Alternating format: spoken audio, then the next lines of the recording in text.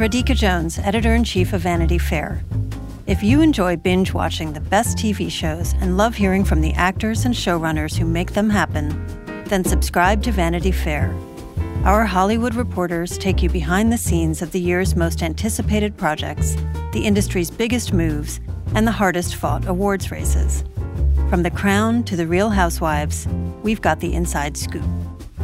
As a special thank you to our still-watching audience, we're offering 15% off a yearly digital subscription to Vanity Fair. Visit vanityfair.com today and use promo code POD15. That's vanityfair.com, promo code POD15 for 15% off a yearly digital subscription to everything you want.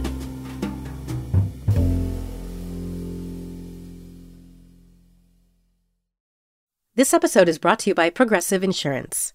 Whether you love true crime or comedy, celebrity interviews or news, you call the shots on what's in your podcast queue. And guess what? Now you can call them on your auto insurance too with the Name Your Price tool from Progressive. It works just the way it sounds. You tell Progressive how much you want to pay for car insurance, and they'll show you coverage options that fit your budget. Get your quote today at Progressive.com to join the over 28 million drivers who trust Progressive. Progressive Casualty Insurance Company and Affiliates. Price and coverage match limited by state law. AI is making waves in every field it touches. President Biden is now on TikTok, and the election draws closer each day. With so much going on in the world, it is hard to keep up with it all, let me tell you. Hi, I'm Kai Rizdal, the co-host of Make Me Smart. It's a podcast from Marketplace. And every weekday, Kimberly Adams and I break down the latest in business and the economy with short daily episodes to make it easy for you to stay in the know. Listen to Make Me Smart wherever you get your podcasts.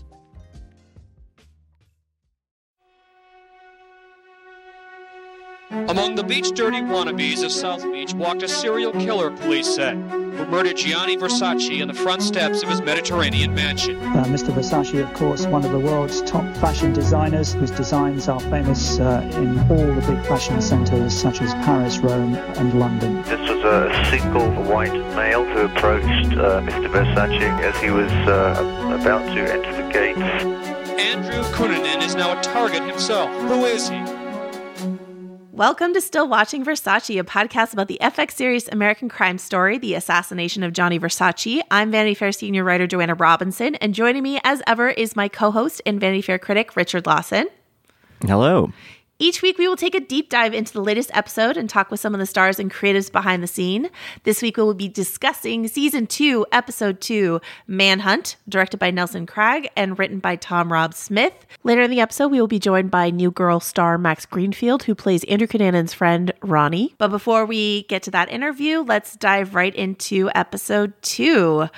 This episode takes us a slight leap back in time to March 1994 in Miami, where we see Gianni and Antonio in the hospital. This is something we talked about in last week's episode, is the treatment of Gianni's illness in this show, and what it seems like they feel like they can and can't say.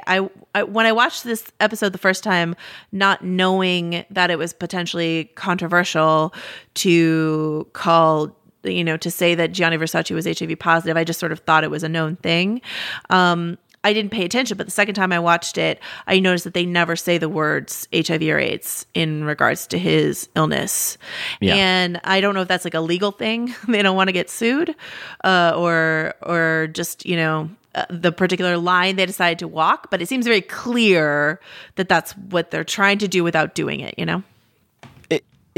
I'm sure that legal stuff is part of it, but like we were talking about last week about the first episode, was that I think it's also playing with narratives of the time about gay men, and the sort of implicitness of HIV or AIDS is, I think, a sort of deliberate point that the show might be making, that we always assume it's that with that community. I hadn't thought about that. What I mean? Yeah. I don't know. Maybe I'm kind of inferring too much or whatever, but that's how I kind of chose to watch it, because it's much more interesting than it was just a legal matter, This was sort of one of the biggest bombshells of Maureen's book. It's detailed. If you're reading Vulgar Favors, if you're doing a book club along with the show, this is in chapter 30, is titled The Secret. And, this is sort of where Maureen was the first, just like she was the first to, claim that Gianni Versace and Andrew Cunanan knew each other. She was the first to sort of reveal this diagnosis about Gianni Versace in her book. And a lot of, I was reading some sort of some New York Post articles around the time that were like huge bombshell in this, book. And so it's understandable if, in fact, Gianni Versace was HIV positive, and if, in fact, his family was desperately trying to keep that a secret for business reasons or personal reasons or whatever, it's kind of clear to see why the Versace family and Maureen North would be at loggerheads even now, nearly 20 years later. So, what do you think of this hospital scene and what we see of Gianni and his fear and his illness? I think it's well done. I think it's well acted. To be honest, though, I'm not really sure what it has to do with what we're talking about. But I think that's where you run into the problem of telling this story, which is so much more actually Andrew Cunanan's story than it is Gianni Versace's. But because he's Gianni Versace, you have to have him in the show. And this, to me, even though, I understand that it was in the book and, I don't know. I just, it doesn't quite fit into the narrative as tidily as I would have liked. That said, I think what it leads to, which is that pretty bruising argument or just conversation between Donatella and Antonio, I think if that's well worth it. I mean, that's really interesting. I guess I'm not quite hooked into Versace's kind of pathos at this point. I wonder if it's, and then this ties into a later sequence with the fashion show that we see. I wonder if I don't know, you can agree or disagree with me, if there's something interesting in this, man who almost died maybe from an illness he might have had years before and then survives that only to be killed in such a seemingly random manner. And the sort of lust for life that he exhibits when he is better after this, 1994 potential diagnosis. That's true. I think that is interesting. I don't know. I agree with you that there are times in which this show struggles. There's times in which the parallels they draw between the Versace life and the Cunanan life is fascinating. And I think as we go on, we will see that done a little bit more more organically. And I agree with you that in this episode, like the two narratives don't really blend as well as they do elsewhere. But I do think it, if this was the case, as the show has decided it was, that Gianni was ill and then got better and then was killed, I think that is an important thing to depict. And as you say, it sort of leads to, what we see is that the early questioning of Donatella not knowing what the Versace brand is without Gianni, and this is something that, according to the version of the show, she had to reckon with years before the 97 assassination. She had to consider what the company might be without her brother. Right. And also, as you say, this notion of family, of Antonio and Donatella having this sort of detente for the sake of Gianni, and then if and how that fell apart once he was gone and they didn't have to pretend. I think also it's interesting that, I don't want to make generalizations about anything really, but this is these are Italians, still a relatively non-progressive country on gay stuff. And it's again it's 20 years ago. In the conversation she has with Antonio, there is, I think, really well played by Cruz and really well written in a subtle way. There is, I think, a strain of maybe not homophobia, but something there where, she accepted, she tolerated her brother's lifestyle, but never really accepted it, never really welcomed it in as an idea. And this idea that, the notion that, all Gianni wanted was a family and tradition and all that stuff, and was denied it simply because of this interloper who was all about, bringing third guys into the room, whatever. It sort of robs her brother of his autonomy to make those decisions. Do you know what I mean? And I understand that the dynamic was fraught between Antonio and Gianni, but I don't think you can pin all the blame on Antonio the way that Donatella does in that scene. Absolutely. And I think it echoes back to the premiere episode where you have this detective interrogating Antonio, and he's like, is asking these questions that make our skin crawl about like, what do you mean you're his partner? Or like, what's the difference between you and a rando guy you pick up at a club? Are they his partner? And, Antonio in that episode goes like 15 years. 15 years is the difference. Like, I am his partner. Yeah. And in this episode, Donatella, as portrayed by Penelope Cruz, says like, did you give him kids? Did you give him like, you're not a real wife. You're not a real partner. You're not a real whatever. You're, this attractive guy that made him feel insecure and all this sort of stuff. It's like, it's like what she wanted for her brother was a more traditional partnership, a family. And it once again discounts what their relationship was and what Antonio's role was. And like, as we said in last week's episode, I think there and here, Ricky Martin just plays that so well of like, I think you care a lot for Antonio and you see his passive frustration with being not considered a true partner to this man. Legitimate. Yeah. I mean, it's fun. I mean, it's still a thing that people on the outside, let's say, have to kind of process now. I mean, the fact of the matter is that a lot of gay couples are, especially gay male couples, are non-monogamous, and whether that involves going out on their own and sleeping with somebody or bringing a third into the bed, whatever, and a lot of times, if that is related to straight people or they find out somehow, it delegitimizes the relationship in their mind, or they will say that out loud. I've seen it happen they'll say it to a gay couple, and I think that's a frustrating thing. But to see that dynamic played out in such a in this kind of dynastic grand family kind of way, it's interesting, and I think that scene is really well performed by both actors. We'll get it. We have a few more Ricky Antonio scenes Antonio and Gianni scenes that I think really does drive home what we were talking about last week in terms of that natural intimacy between these two men these two actors who are close in real life. So we'll talk about that a little later on, but here we get Donatella, this sort of beautiful ritualistic scene where Donatella dresses her brother, which of course we understand to be so important to this family, and then the cremation. And I can't say for certain, but I would think that maybe one of the reasons they show this cremation aspect is in Maureen Orth's book. She talks about how the Versace family wanted Gianni cremated immediately. It's law in Miami, at least, that the body has to be intact for 48 hours after death because for autopsy purposes.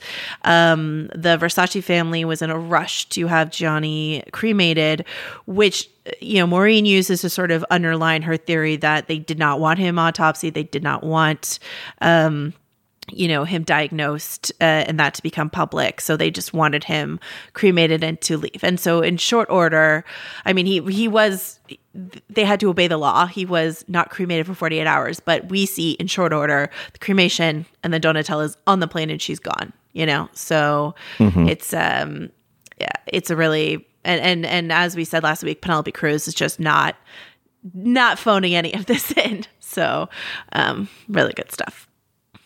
And then we flash back a little bit in time to May 1997.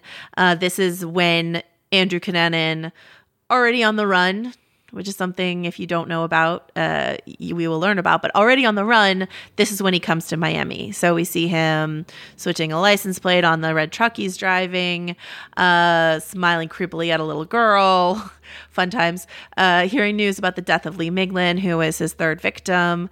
And then we get, a thing that I really loved, which is we know that Darren Criss has an amazing voice. So to watch him sing like very tunelessly along to the song Gloria as he speeds down the freeway to Florida just like really cracked me up. So Darren Criss, he can fake sing off key. How about that? And but this is another aspect. This is the episode more than the premiere where I really am stuck on Darren Criss being too attractive to play Andrew Cunanan at this point in his life, because as he is driving down, I mean, obviously he's already killed a bunch of people. He's smiling creepily at little girls. We're not supposed to see him as like someone of right mind necessarily, but he looks well put together. He's just singing at the top of his lungs and driving to Florida. And like Andrew Cunanan at this point, I believe, and we'll see it a little bit later, it was like consistently strung out on drugs. And like I said, like overweight and feeling bad about his body and like all this sort of stuff. And so to see him looking sort of the picture of health in this scene is a little incongruent to me, as much as I love Darren Criss's off-key singing. So... Yeah, no, I mean, he's beautiful. And, like, it's just like, yeah, and you don't, I mean, I guess, but that's been true of so many film and TV roles where, this gorgeous Hollywood actor is playing somebody who, was either good looking in real life, but not quite that, or wasn't at all good looking in real life, but in this, I think you're right, it particularly, I don't know, there's something particularly, jarring about it. Yeah. And I don't really know why. Well, I think I might know why, but I don't really want to go into it. But yeah. Okay. Well, maybe I'll press you on that a little later. But, so then we see Andrew talk his way into a room at this seedy motel. We see him buy a camera hat and sunglasses and staking out the Versace house, taking photos. And so it's just like, here's Andrew. And this is a sort of flight of fancy of the show is like, not entirely, because like, I think it's probably true that the reason that Andrew Cunanan went to Miami is because either he knew Versace, but at the very least was obsessed with Versace. So I believe he came to Miami for Versace.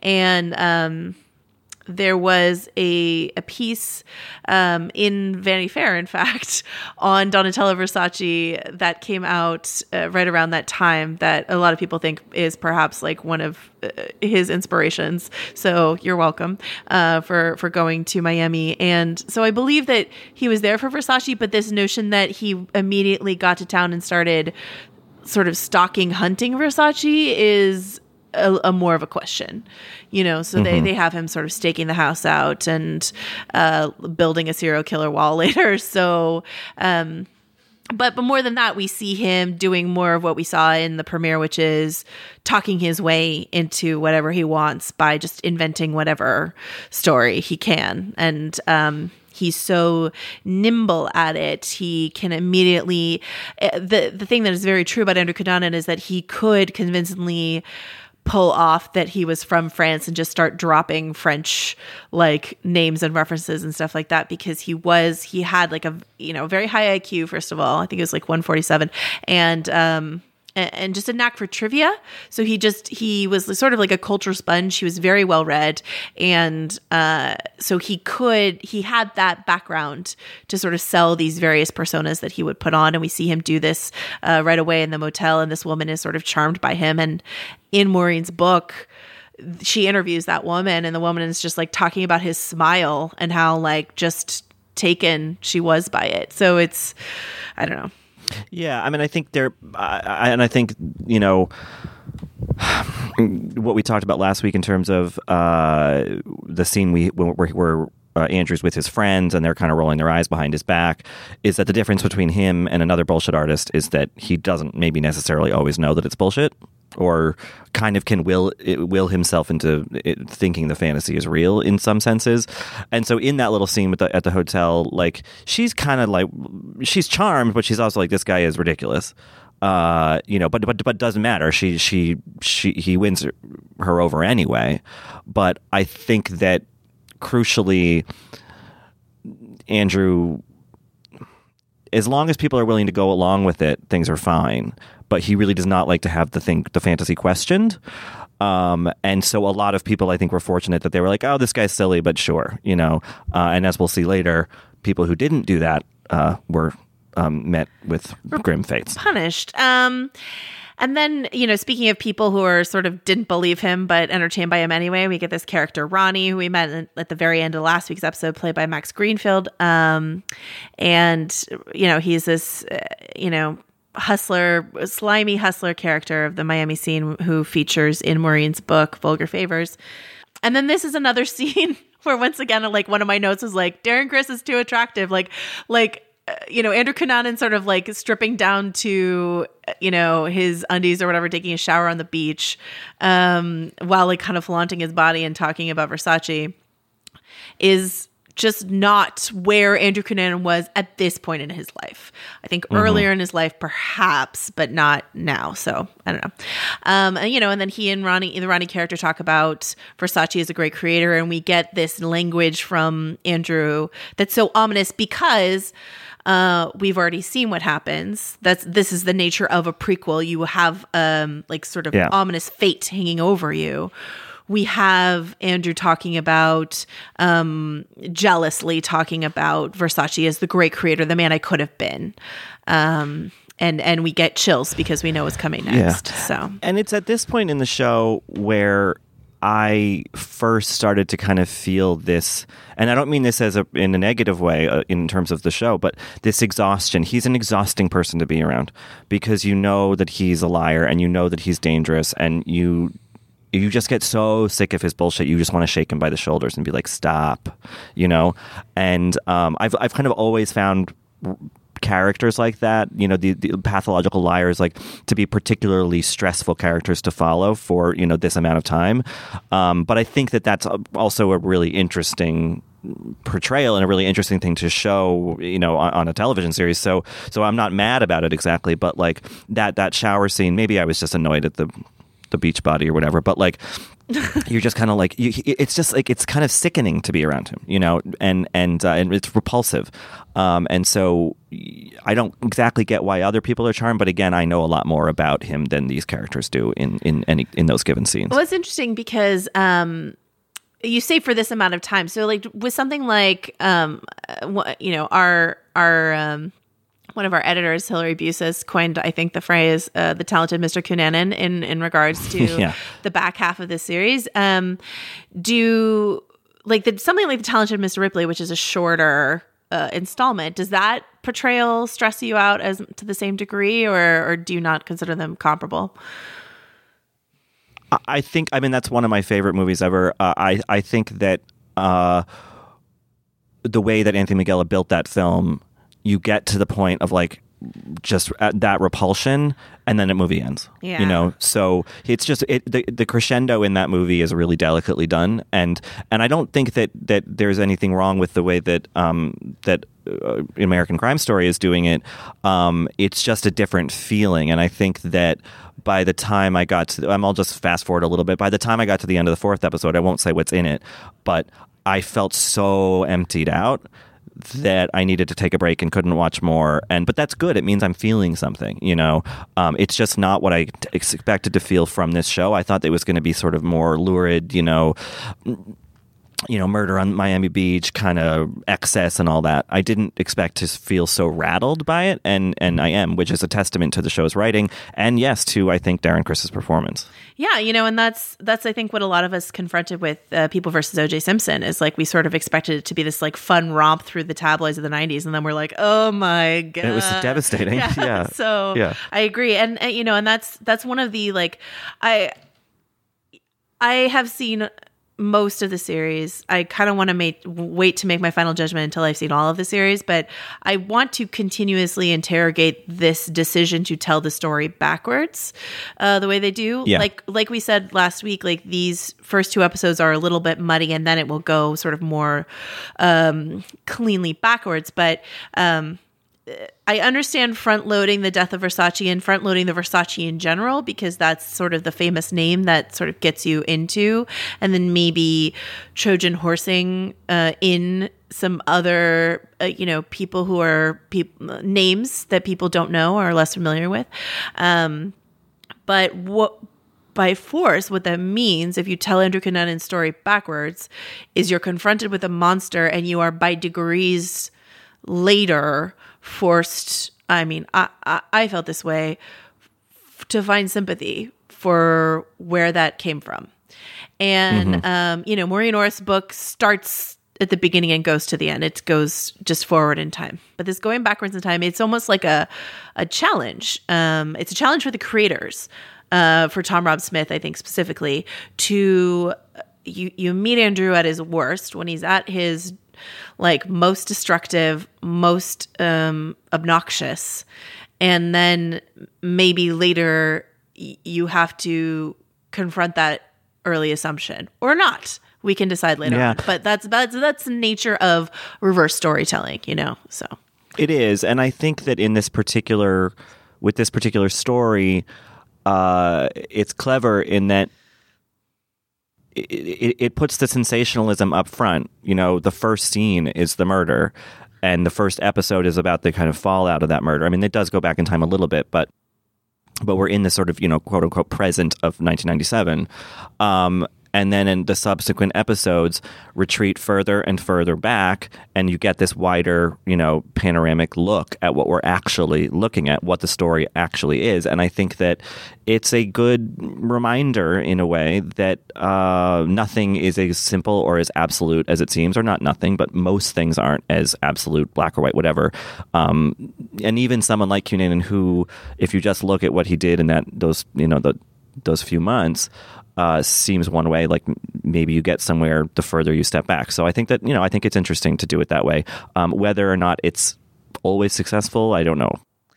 Or like whether or not we can even judge if it's successful until we see the whole thing. You know what I mean? Right. We can, and we will on a week-by-week basis. We can definitely call out things that we don't find successful. But I think this will be one of those seasons of television, like many seasons of television, where like it's really not until we get the whole picture that we will know what we've seen, So, so then we get to this like crazy scene that I can't tell if I love or hate. I don't know. Basically, Andrew picks up, goes to a beach, sort of trolling for someone that he can, get paid to have sex with. He finds an older man. He duct tapes his face.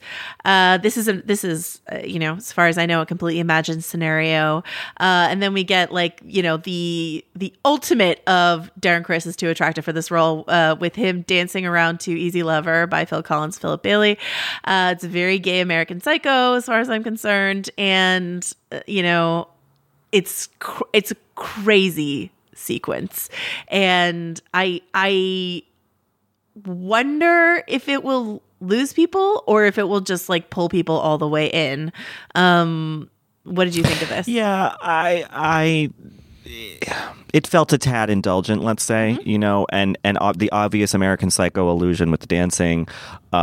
You half expected him to like go put on a plastic coat and get an axe, Right. But, so that bothered me a little bit. But again, what this show has so far been good at doing, surprisingly good at doing, is, yes, there is this kind of Ryan Murphy-ish, campy kind of quality to it. But then at the end is rescued or redeemed a bit by a surprising jolt of humanity. Like we see the scene stays with the old guy after Andrew leaves, and you see him put his wedding ring back on, pick up the really conflicted, pick up the phone, dial 911 to report it, and then not. And therein is a whole story about this guy and about how a lot of things in subcultures or people living on the margins can go unreported or unknown because people have to live in secrecy to some extent or not another. And so I think that's in this scene that starts so silly and maybe over the top, it gets to a place of actual effective kind of thought. It's really interesting. And that's a consistent, very prominent theme of this series is the damage of the closet in the 90s. Yes, big time. Across many different characters. I think Cunanan in many different ways is the ultimate terrible monster product of the closet. But also sort of the, what we already talked about before in terms of the Versace circling the wagons, and we'll see it, crop up a few other times with some of the victims. And it's, I agree with you. I think that moment I loved so much more, as enjoyable as any Glee watcher can tell you as it is to watch Darren Criss dance around to music. Like, that man and his wedding ring and the phone call he didn't make is what makes that scene for me. So I agree with you on that. Yeah. Then we cut to July 6, 1997, which, let us remind you, is just, I believe, 9 days before the murder, to a fashion show where Gianni and Donatella are having an argument over sort of what should be on the runway. And this is something we alluded to earlier in terms of maybe depicting Gianni's lust for life and joie de vivre, and Donatella's insecurities and uncertainties about taking on the brand without him. He has these ideas about like what a Versace woman is and what he wants to put out there in the world, and Donatella disagrees. And what we're meant to take away from this runway show is that he was right, and she, sort of concedes that. And I know nothing about fashion at all. So aren't I a perfect person to co-host this podcast? But like, I know nothing about fashion. The Versace look is not necessarily my look, but every time that Edgar Ramirez like talks about his vision, I am so sold on all of it. I'm like, yes, you are a genius. I believe everything you say. So that's a clever trick of the script, I think, and a great performance from Ramirez. What did you think of this sequence? I too know very little about fashion, and am sort of equally put off by it and drawn to it. It's just such a foreign world to me that, and I also really like hearing people talk about a craft that I don't understand, in the same way that like architects are interesting, or reading dance criticism is interesting, because it's like I don't know anything about that, and yet there's this whole vocabulary and this whole thought behind it. So I enjoyed it in that sense, and I also thought it was a nice bit of just kind of 90s table setting, Yeah. like when like the heroin chic thing was happening, and just a little moment in fashion time, and I just really, really enjoy Penelope Cruz in this show. So any scene we get with her is great. I still am having trouble getting emotionally invested in Versace, even though Ramirez is good. Oh, that's funny. Yeah, I don't know what it is exactly, but I love her, and yeah, again, it's just fun to see people talk about, well, these models are too skinny, because that was a thing that was really, very much talked about back then, and still is now, of course. I want to talk to you a little bit more about your troubles sort of accessing Versace, because like my first instinct was, I was like, well, maybe it's because he's playing such an icon, it's hard to access that. But of course, that Donatella Versace is also an icon, and Penelope is getting you there on that. I find the Versace character I'm so immediately absorbed in him. I think because Edgar is so warm, and there's just something about that I like. This character's not a saint. And I don't think the show is going to try to make him be a saint. But there's something about him and the speeches he gives and his demeanor in general that I care so much about him being alive. And, that's not necessarily true of every single murder victim we ever see in a film and a TV show. I'm thinking, well... But going back to Talented Mr. Ripley, that was sort of one of the things about Talented Mr. Ripley is like some of the characters in that film, some of the victims like feel so alive that like their death is just really feels like such a like snuffed out candle. That's what Versace feels like to me.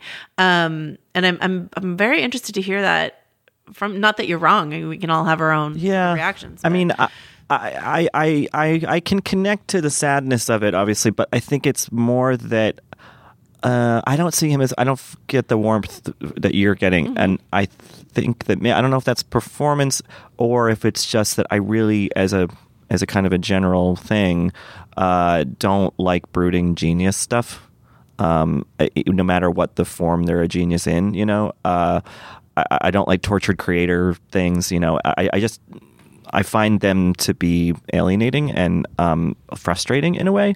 And even though the portrayal of Versace here is not quite that, there are enough kind of strains of it that it just feels less dynamic to me, and I kind of keep wanting to go back to Cunanan, which is weird because, as I said, I also find that stuff really stressful. So, yeah, I don't know. All right, well, here's where you get your wish. We flashed back to May 1997, the month that Andrew arrived in Miami. He's with Max Greenfield's Ronnie. They're doing some good old crack cocaine. It should be noted that at this point in his life, like Andrew Cunanan, for a couple years at the end of his life, was really strung out, or no, here's what I'll say. According to Maureen Orth's book, he was a hardcore crystal meth user for a long time without anyone knowing. He was like a closeted crystal meth user. And, so this is not like an aberration, him doing crack cocaine. This is part of like a long habit, according to so many people that Maureen talked to. But we get this creepy echo of what Andrew did to his client, which is he tapes his face up in the bathroom. And this is something, without spoiling, history, this is something we'll see elsewhere in Andrew's murder spree, this idea of like taping faces so we can sort of draw our own conclusions about obscuring identity and faces and all, masks and all this stuff having to do with Andrew Cunanan's like way that he likes to put on different personas. But, and divorced from all of that, it's a deeply disturbing image. And here I will give like Max Greenfield a lot of credit for just being like low key, very creeped out by Andrew opening the door with duct tape on his face. So, yeah. And then we go back to, I guess, this is the brooding genius that you talked about. Johnny's working in his room while Antonio is having sex with another man in their bed. And it's pretty graphic, FX. Pretty graphic. Surprisingly. Pretty graphic. But also, I think what it's meant to really drive home is like that Johnny did not seem to have a problem with his lifestyle, which is like sort of what Donatella was implying, that Johnny like endured it for Antonio's sake, and maybe he did, who knows, but like in this moment he's sort of just gazing fondly at Antonio having fun in their shared bed. So more power to you. And then we get this pool scene, and this almost even more than perhaps a more intimate scene later in the episode, I just really continue to feel the connection between these two guys when you have Edgar Ramirez as Johnny just sort of swim up to Antonio and just sort of like rest like his head on his leg and just sort of stare up at him. And I feel their connection very strongly. So yeah, the intimacy feels very natural. Yeah. It's not, sometimes when you have, well, I don't know if Edgar Ramirez is straight. I'm assuming he is. But, sometimes actors, they can be a little awkward, but this feels very, I guess maybe it's because they're such good friends. Yeah. And then we get a little bit more Kathy Moriarty. Yay. Who wouldn't want some of that? As we see Andrew pawn the coin. And this is one of several of those moments where like we see her clock, the board in her room for the wanted poster that isn't there because the FBI failed to distribute the wanted posters. We see, I think in that same sequence, we see Dasha Polenko's character, Detective Wider, sort of looking in frustration as flyers pile up on top of the one poster that she was able to photocopy. So just sort of more of this failed manhunt business. We see Andrew staking at the mansion. We see Johnny sort of like very kindly dismissing this crazy person who is pretending to be Donatella and trying to get into his house. And then we see a restaurant employee call the cops after recognizing Andrew from America's Most Wanted. So it's sort of this, as we close out this episode, this dread hanging over the almost ways in which just like a few days before the murder, Andrew Cunanan could have been stopped and Versace could have been saved, right? And then the last sequence is Johnny and Antonio go into a nightclub and Andrew follows them in and he sort of misses them. We see Johnny and Antonio.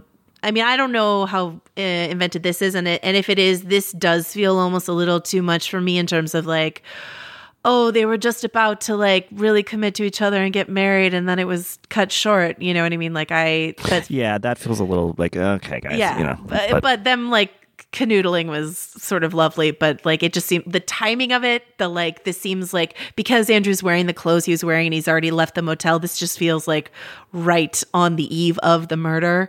It just timing wise just feels a little manufactured to me. But then we get this, I think, a really good close to the episode, which is Andrew meeting someone in the club and I guess probably in a moment that you find deeply annoying, rattling off all the things that like he's ever said he was, that we will no doubt see him say at some point or another throughout the series. I'm most likely to be remembered. And then he goes, or most likely not to be forgotten, something like that. And then I'm Andrew Cunanan. And I think it's a really strong close to an episode. We could talk further down the line whether or not every single episode has a strong close to it, but I think this is one of the stronger buttons that they put on an episode. So yeah, I think that ending is interesting. I mean, it's almost a little abstract, right? I mean, it's not, it's an arty in a way, but there is something about it that gives me a little pause where there's a little glimmer of sort of valorization in it. Like, are we making this guy to seem more interesting and more complex and more sort of towering than he was? I mean, and maybe in reality he was just like a low-level drug addict. Not that there's any, there's no fault in character if you're addicted to drugs, but you know what I mean? Like, he was a hustler and he killed 5 people in very cruel fashion. And like, I don't know, maybe we're sort of turning him into too much of an anti-hero in a way. I don't think that that's true generally. I think that scene just might kind of do that a little bit. That's interesting. Yeah, I'm having a real hard time right now with this whole. This maybe it did not start with the People versus OJ, but it's sort of where I source it, which is this reconsideration of certain 90s figures. This is not at all what the Assassination of Gianni Versace is doing, but like the reexamination of the Marcia Clark legacy and what Marcia Clark became this symbol of, this hero, this misunderstood hero symbol when People versus OJ finished. And then what's going on right now with the I, Tonya awards campaign, the same thing is sort of happening with Tonya Harding. And like I was pretty okay with it with Marcia Clark because I think she did get a raw deal. With Tonya Harding, like what I'm interested in is adding shades of gray to the narrative of people who have just been considered villains. I think it's more interesting to consider them in shades of gray. And I don't even think that the film I, Tonya does this, but the awards campaign around I, Tonya is like making Tonya Harding into this misunderstood feminist folk hero that I just cannot be on board for. And I think at its best, what this show can do is add some shades of gray to a monster. But you're right, at its worst, what it could do is like build him up into this mythological figure that he doesn't deserve. So and really would be giving him what he wanted. I mean, and that's what we saw at the end of the last episode, right? Is him buying all those papers with his name in the headline, and that's what he wanted, for better or worse. Maureen's book, which I really enjoyed and I'm glad she wrote, but that also gives Andrew Cunanan something he wants. There's a whole book about him that he would be thrilled to know that exists, and he would be thrilled to know that this TV shows exist. So we do have to, I think, and that Vanity Fair is doing a podcast. Right, exactly. Our own role in that. Yeah. We're complicit. Played right into his hands. But like that's something we do have to reckon with, is like this is to a certain degree, to very much a degree, giving Andrew Cunanan what he wanted. But at the same time, if the show can examine some of these other themes that you and I have talked about in terms of like, the closet or the depiction of gay men at the time, or, all these other issues that Ryan Murphy has said over and over, this is what he wants the show to accomplish, then maybe, then it's worth it. So that's something. Yeah. And I think if it also maybe sheds some light on why he wants it, obviously, there he had psychiatric problems, but something else was, there were other external forces kind of guiding this desire for, I don't know what, status, fame, money. I think it had much more to do with status than it did with money, but, and I think maybe there's something in there about, what like you said, the closet kind of makes, it can cause people to want to transcend something that they can't control. That's something innate to them, and that seems to be a lot of what's guiding Cunanan. And so if the show has something to say about that, then I think it might be worth risking giving a murderer what he wanted. So this is the conclusion of the first 2 episodes that sort of does this weird back and forth around the murder timeline jump. And then from here on out, the show kind of hits the pedal to the floor in terms of reverse back in time. And this will be an interesting exploration of, a lot of... And just to, go ahead. And just a caveat to listeners, the next 2 episodes are tough. They're really good, but they're not cheery, let's say. No, I don't think any of this is cheery. No. But this will take us, I think, deeper into territory that a lot of people don't know anything about, which I think will be interesting to sort of like all watch together. Because, you and I, at least, peripherally knew about Andrew Cunanan and Versace and all of that. But in terms of what Andrew Cunanan did in the months leading up to that, I knew nothing about. So I'll be fascinated for us all to talk about it together. Is there anything else you want to mention this episode before we go to our interview? No, I think I've said all I had to say and more. All right. Now we will listen to our interview with Max Greenfield.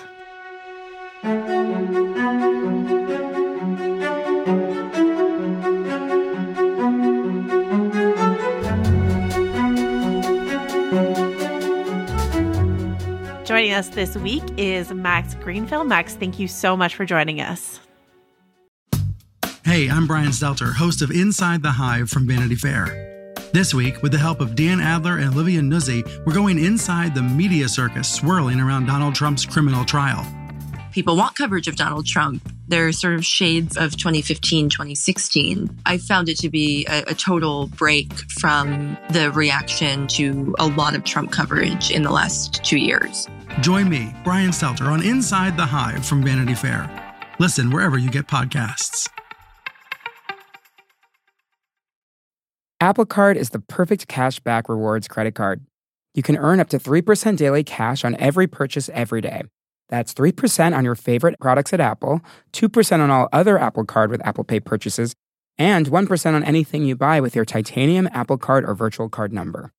Visit apple.co/card calculator to see how much you can earn. Apple Card issued by Goldman Sachs Bank USA, Salt Lake City branch. Subject to credit approval. Terms apply. Thank you for having me. Now, I believe you and I were both in school when the Versace murder happened. How much did you know about this case before you were approached for the show? Not much at all. I had no idea the back. I didn't know it was a multiple murder situation. I thought my only real recollection of it was this guy had killed Versace. I mean, I was in school when it happened. I think I was probably like 16 or 17, and I had known that this guy had killed fashion designer Gianni Versace, and you thought, oh, that's how horrible. And then you went to school the next day. Yeah. You know what I mean? I didn't know any of the details of it at all. And so when you were approached for it, what did you do to start learning about it?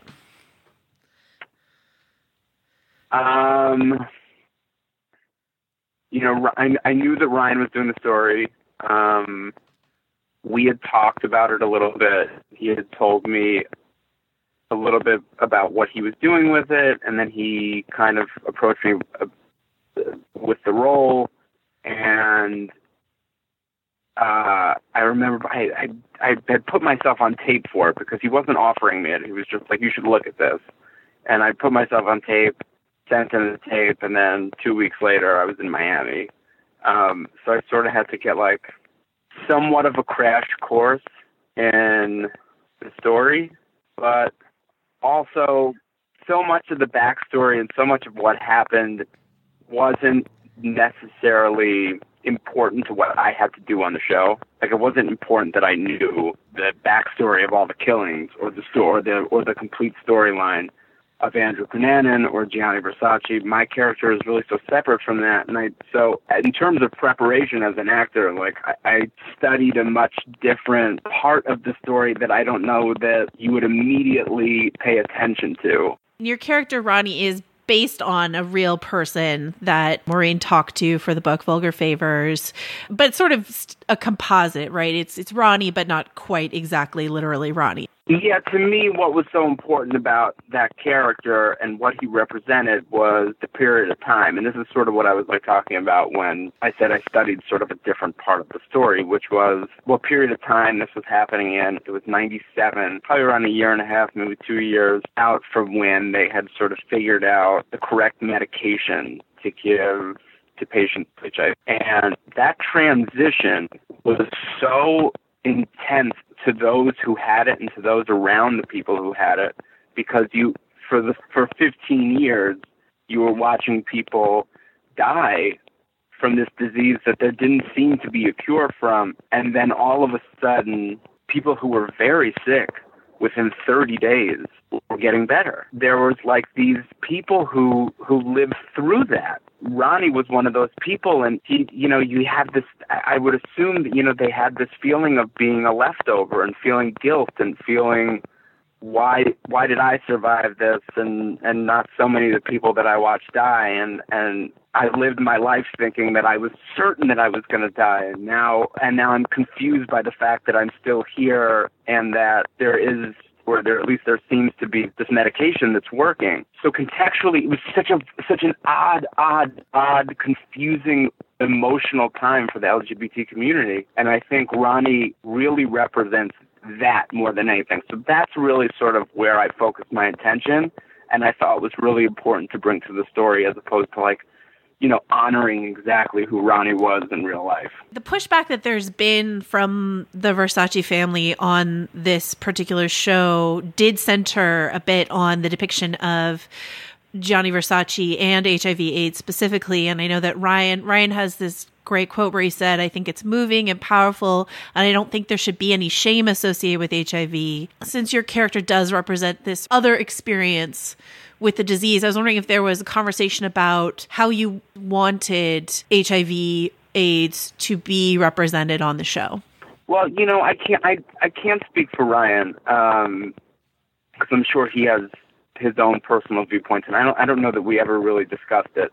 But for me, the thing that I heard, look, people contracted that disease in many different ways, but for a very long time, there was a feeling amongst a very scared national community that it was only sexually transmitted, and it was only sexually transmitted amongst the LGBT community and gay men. I'm sure I won't misquote him, but there was an activist during the ACT UP movement named Bob Rafsky. Incredible. He's in the How to Survive a Plague documentary. What he would say is about being punished, and what I mean by punished is the neglect that the government and the neglect that the media and the overall neglect in addressing the AIDS issue, to be punished for being human, for somebody who had gotten the disease where it was sexually transmitted. It's how do we blame somebody for being human? It's a part of life. It's a part of what we all do,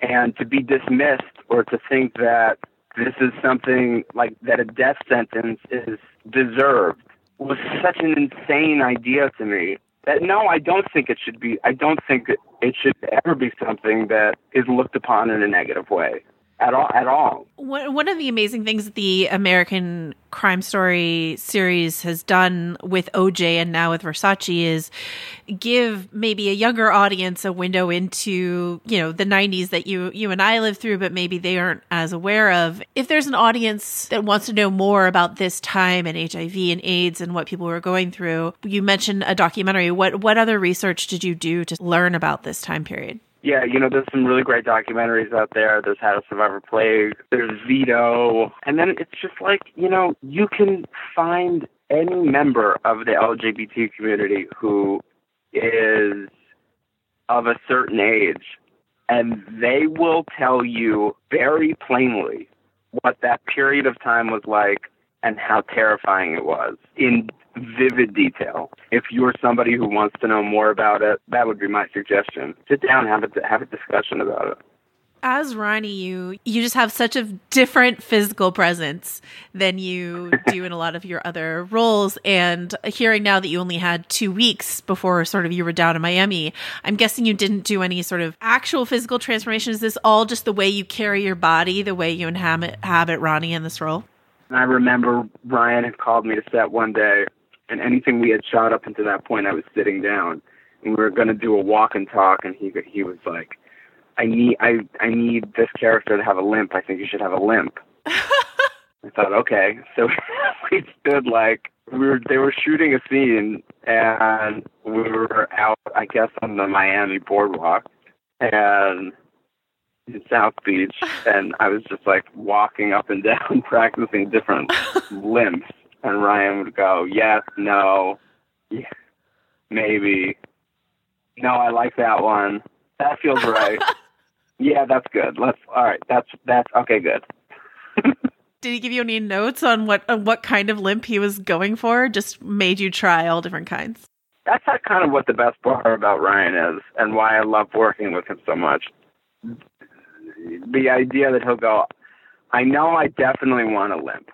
And then he'll let you showcase 100 different limps for him until you get to a place where you're like, that's the one.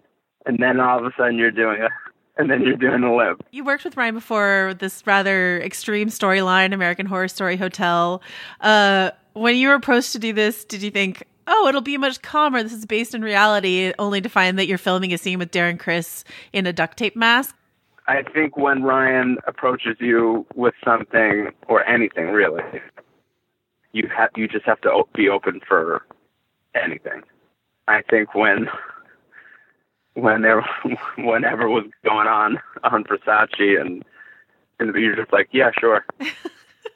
Nothing really phases. Nothing really after you spend like a decent amount of time on a Ryan set, I think not much phases you. I really love the Ronnie characters. One of the early indicators that we get of people not believing Andrew Cunanan's stories. I don't know, like it's fun to watch you as Ronnie absorb the complete nonsense that Darren Criss as Andrew Cunanan is sort of dishing up. How much do we think Ronnie is meant to believe? Or in your opinion, how much does Ronnie believe of what Andrew Cunanan says? Is 0%, 15%? What do you think? I think he's just so happy to have found a friend and someone to talk to, and found, some genuine companionship, which I don't think he's had before. So I think when he listens to him, trying to figure it out is not necessarily what he's doing, as opposed to oh yeah, I'm just trying to hang on to my friend here. I'm trying to keep up with this guy. Yeah. He's an enormously sympathetic character, and one that I think it's important as we see Andrew as sort of a monstrous, and then maybe later on in the series sympathetic character, but as this sort of monstrous depiction of a gay man, it's important to have these very sympathetic gay men elsewhere in the story to offer up a different point of view. Was that a discussion at all to make sure that Ronnie, even though he is sort of in this underbelly of Miami, to make him sympathetic? I know it was really important to me to have that, because it was there in the writing. And, I think there were a lot of scenes that you could have played really sketched out or high on drugs. And I wanted to really pull back from that and make this guy, I wanted to know more about him, as opposed to rolling through some of the dialogue as if they were just high, and that was the extent of their relationship. It really does feel like an important show. It feels like a really uncomfortable show, but one that really needs, but a story that feels like it's important and that needs to be told. And the idea that it's real, and that there were just such specific victims of this, makes it hard to talk about. As I've been doing press for this, it feels odd to talk about it as a show. You know what I mean? Yeah. And I think a lot of I think everyone has felt that way, having talked to Maureen and everyone involved in the show, I think there is just a tremendous amount of respect for the people who survived this time period. the people who are still mourning for what happened. And I think that that's the right attitude to have, is just sort of, this feels important to tell in the most respectful way possible to all the real people who both survived it and didn't. I hope an audience member watches it and really takes time to think about it. I know that's what I did. It doesn't feel like a show that you're going to go binge. It feels like I'm going to watch an episode and then I'm going to go think for a week, and then I'll come back and watch the next one. And maybe at the end of it, I'll think differently about certain things. Well, that's sort of what we're hoping to do with this whole thing is more time to process what we're watching. Yeah, totally. So thank you so much for talking about your experience. I really appreciate it. Yeah, thank you for having me. This episode was engineered by Danielle Roth and produced by Dave Gonzalez. We will be back with episode 3 of American Crime Story next week. But until then, Richard, where can people find your work? On vanityfair.com, also on Twitter at Rylaws, Rilaws. I'm Joanna Robinson. You can also find me on vanityfair.com, where we have wall-to-wall Versace coverage going on, or you can find me on Twitter at Joe Wrote This. As I said last week, please feel free to tweet at Richard or myself any sort of thoughts or questions you have about the show. We really want to hear from you guys as well. But until then, we will see you next time.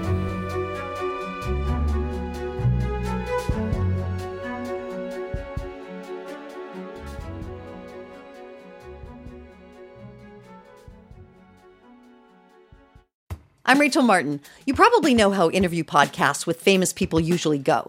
There's a host, a guest, and a light Q&A. But on Wildcard, we have ripped up the typical script. It's a new podcast from NPR where I invite actors, artists, and comedians to play a game using a special deck of cards to talk about some of life's biggest questions. Listen to Wildcard wherever you get your podcasts, only from NPR.